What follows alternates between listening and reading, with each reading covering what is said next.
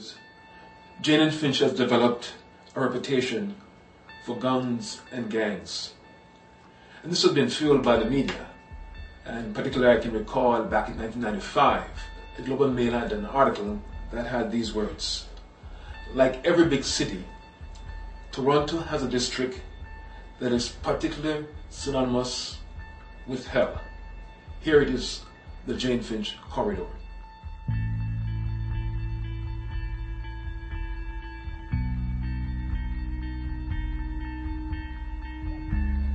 Over the past 28 years, God has kept us here in this community, I believe, to be part of the ongoing transformation, to help this community be a place where people would want to come to live.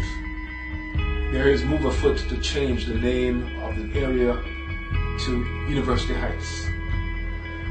But a change of name will not make a difference until people's lives are changed. And that's what we're about. We're about seeking to change the lives of individuals through the power of the gospel. And as lives are changed, so will the community be transformed. Good morning. It's a wonderful privilege and opportunity to be speaking in this chapel to you. In fact, over 30 years ago, I sat where you sat. It was in one of these chapels I heard the Reverend Sharp, the founding pastor of Lisle Memorial Baptist Church, share about that ministry in Jane-Finch. And that prompted me to respond to the call to go. In fact, I think the Lord would speak to me before that. A fellow student of mine was actually doing his field ed over in Jane-Finch. And each time he saw me in the hall, he said, "Audley, God is calling to Jane-Finch." And I said to him, "I'm hearing you, but I'm not hearing God's call." But obviously God had a plan, because later on I did go to Jane-Finch. I've been there since then.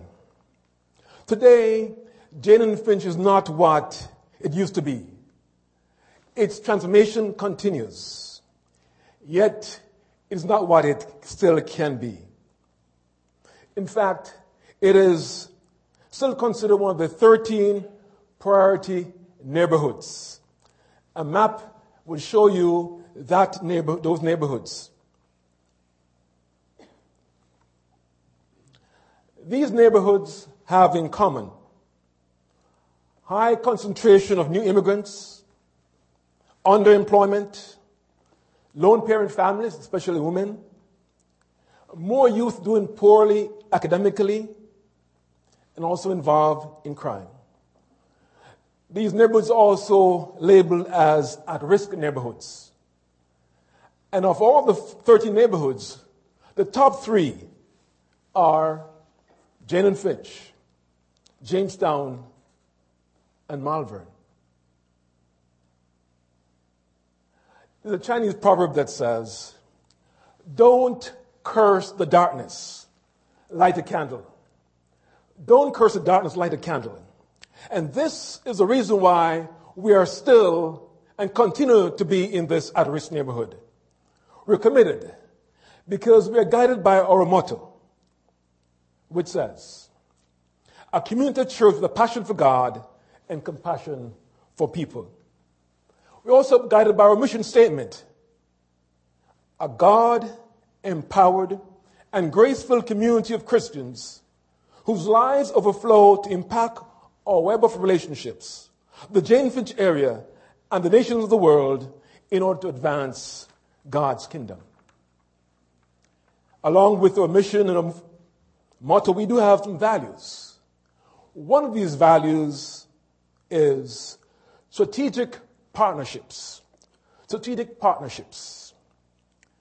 We are committed to network with other churches, organizations, and institutions that will enable us to better serve the community, to advance the kingdom of God, or to seek the peace and prosperity of Jane-Finch, to seek its shalom. We recognize as a church we cannot do it alone. That's why we have entered into partnerships. In 2001, Friendship Community Church received a 3-year seed money for youth ministry. They decided that they wanted to hire a youth worker who lived in the community. They also wanted to partner with other parachurch organizations that specialize in youth ministry. And they also wanted to partner with other churches in the area who were committed to the values of reaching young people and seeing the community transformed. The initial 3 other churches that joined the partnerships are Agape, Yorkwoods, and Lisle, as you see on the screen. The parachurch that we linked up with was Youth Unlimited. And the youth worker that was hired was Benjamin Osei. Benjamin, please stand. He's amongst us today.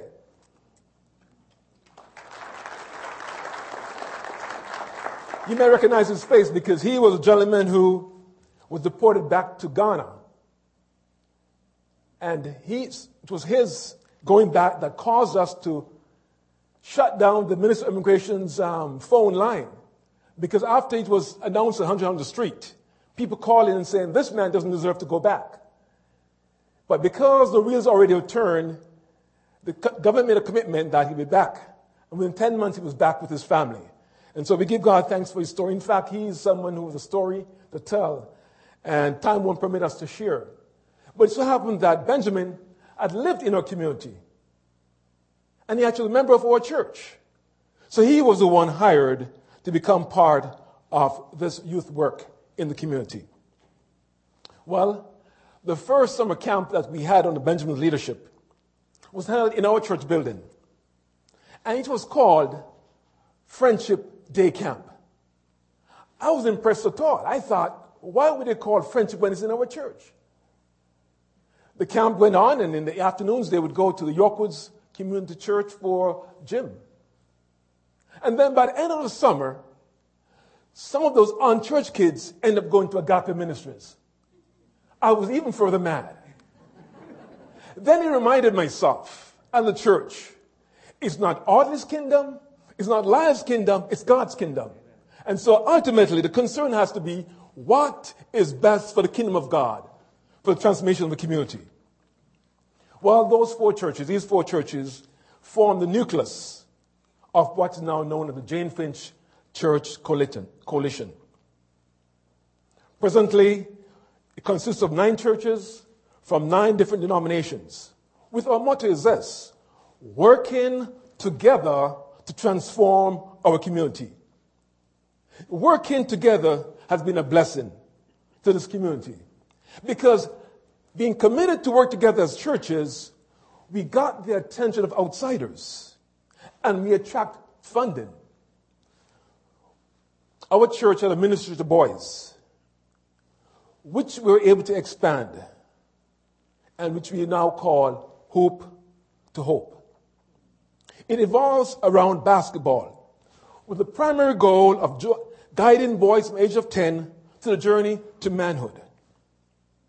You realize that tomorrow, I think, is the last day for the RRSP. Have you got yours in yet? Some boys in our community don't expect to live. So they don't think about RSP. They think about resting in peace by the time they're 25. That is the reality of the young men who live in our community. So this celebration here is marking those who turn 18. Because we're saying God in His grace have kept them. We need to celebrate. I want to give them hope that they can live beyond 25 and be thinking about RSP rather than resting in peace. So we are committed because we have been supported. We also attract funding from World Vision, another organization that you may have known of. But they were attracted to us because they saw churches working together. And so you would see up here the graduation of the Role Model Moms. This graduation was made possible because World Vision committed $60,000 per year for 4 years for us to offer this GED program to give these single mothers the equivalent of a high school education, so that after graduation, they can move on to post-secondary. You will see a picture there of Emily, who is a missionary with the director of Toronto City Mission in front there. Is Emily here today? Emily is actually a student here too who's doing some continuing study. And she could tell some exciting stories about what these ladies are doing. Together, we're working in transforming this community, one person at a time. But not only do we see ourselves working with churches and parachurches as a local church, as Lisle Memorial Baptist Church, we see it's important to also work with other institutions like the Toronto District School Board. Our public educators play a very critical role in the health and well-being of our community. My wife is actually a vice principal now in one of the schools in the neighborhood. There are times, there are times when she comes home and she's broken. She's broken because she is seeing in her school teachers who seem to come there to get a paycheck and not have the interests of the students at heart. Teachers who travel from out of town to come to teach our children in Jane-Finch without much concern for them. A few years ago, our church began an initiative to seek to boost the morale, to help our teachers recognize that they play a critical role in the transformation of our community. Because if every child succeeds, then we all succeed. And so we began what's called a Public Educators Appreciation Sunday. And so every September we invited teachers and principals to come to our church for us to bless them and encourage them. Since I became the chair of the Jane-Finch Church Coalition, we opened it up to make it a Jane's Church Coalition initiative.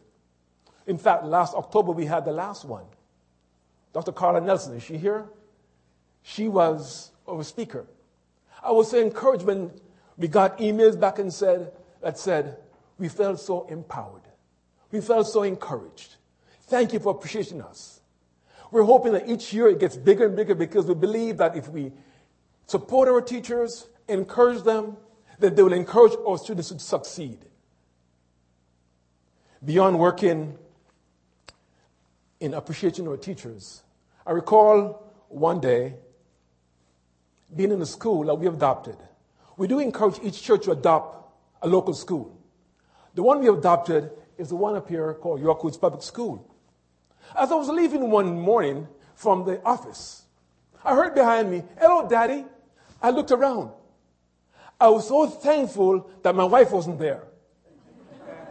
Because she would have been asking, who is that boy? Who is that son that you have there? I only have 3 sons, and I would have been the 4th son. You know what I realized? I looked around and said, "Do I know you? Do I know your mother?"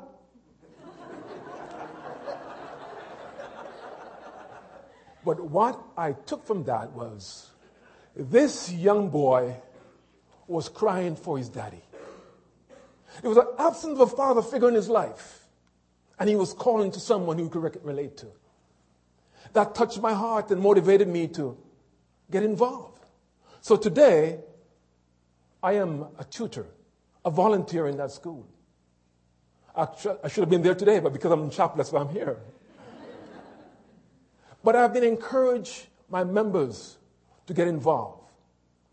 Get involved because even though your child may have succeeded and have gone on, we have not succeeded until every child has succeeded. And so that's an initiative where we encourage among the members of our church. It is said that sometimes you have the parents, they come to prayer meeting and they don't go to parent-teachers meeting. So sometimes we have to use the pulpit to also encourage our parents to be engaged in the lives of their children. Because we see the importance of parents and teachers working together so that every child succeeds. We also, as a church and as churches, seek to encourage our teachers by praying for them. In fact, one teacher, one principal of high school, has invited us to come in every Friday morning between 7 and 7:30 to pray a walk through that school. And we have been doing that. And thank God we have heard good results of what's been happening. Is it a coincidence that we've been praying and they have succeeded? But somebody said whenever the prayer, there's coincidence, that keep on praying anyhow. Because coincidence and prayer go together.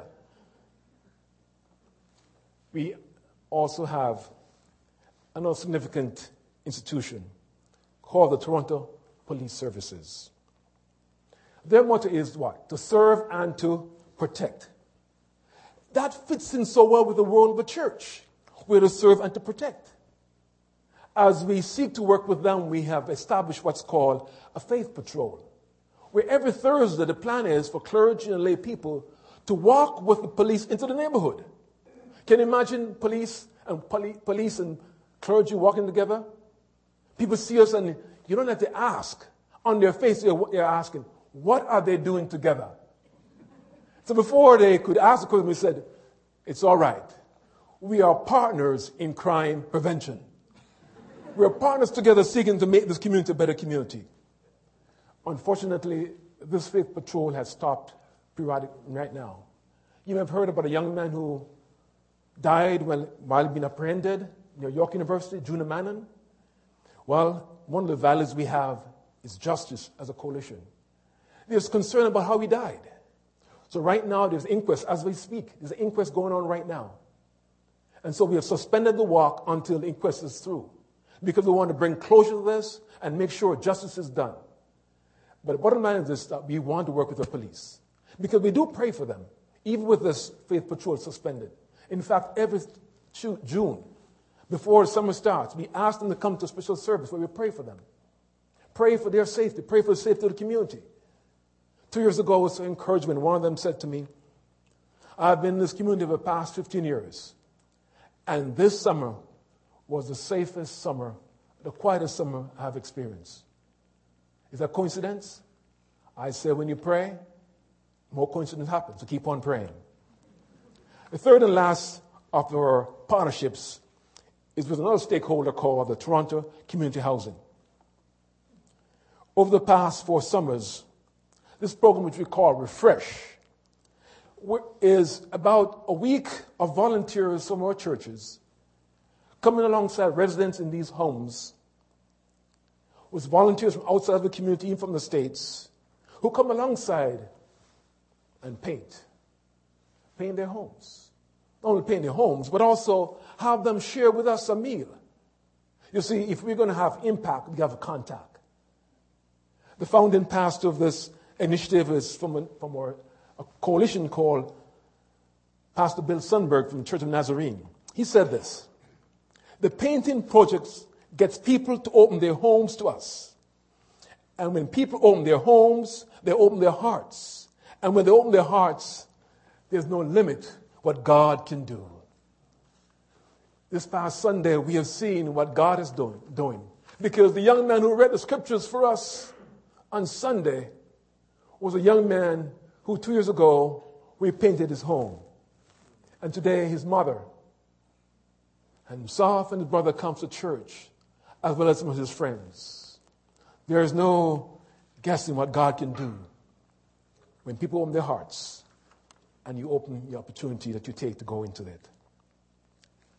Let me conclude, though, with saying this. As it was Martin Luther King Jr. who said this: we are caught in an inescapable network of mutuality, tied to a single garment of destiny. Whatever affects one directly affects all indirectly. In other words, as Jeremiah said to the exiles, as you pray for the city and seek its prosperity, as they prosper, you prosper. As you prosper, they prosper. So because we're interrelated. The flip side is also true. If there's any at-risk neighborhood, if there's any neighborhood that's a priority because of social issues and economic challenges and crime and low achievement, therefore, it affects all of us. As a local church, we have to be committed to stay there. And I thank God that some of our people have done well enough to move on to Brampton and other places, but still come back because they have a sense that if there's anyone at risk, we're all at risk. You can't leave the problem behind you. Because if you go to Brampton, it's going to follow you if you don't deal with those still back there. And so the challenge has been for us, and it should be for all of us, that whenever we identify issues in our city, whenever there are issues that are saying to us, this neighborhood is a priority, it's at risk, you and I need to do whatever we can with whatever we have to make a difference. Because as you prosper and make that community prosper, then we all win. You leave it at risk, then we all at risk. It takes us beyond Jane-Finch. It takes us across the seas. What's happening in Syria? What's happening in the Middle East? It's cause for concern.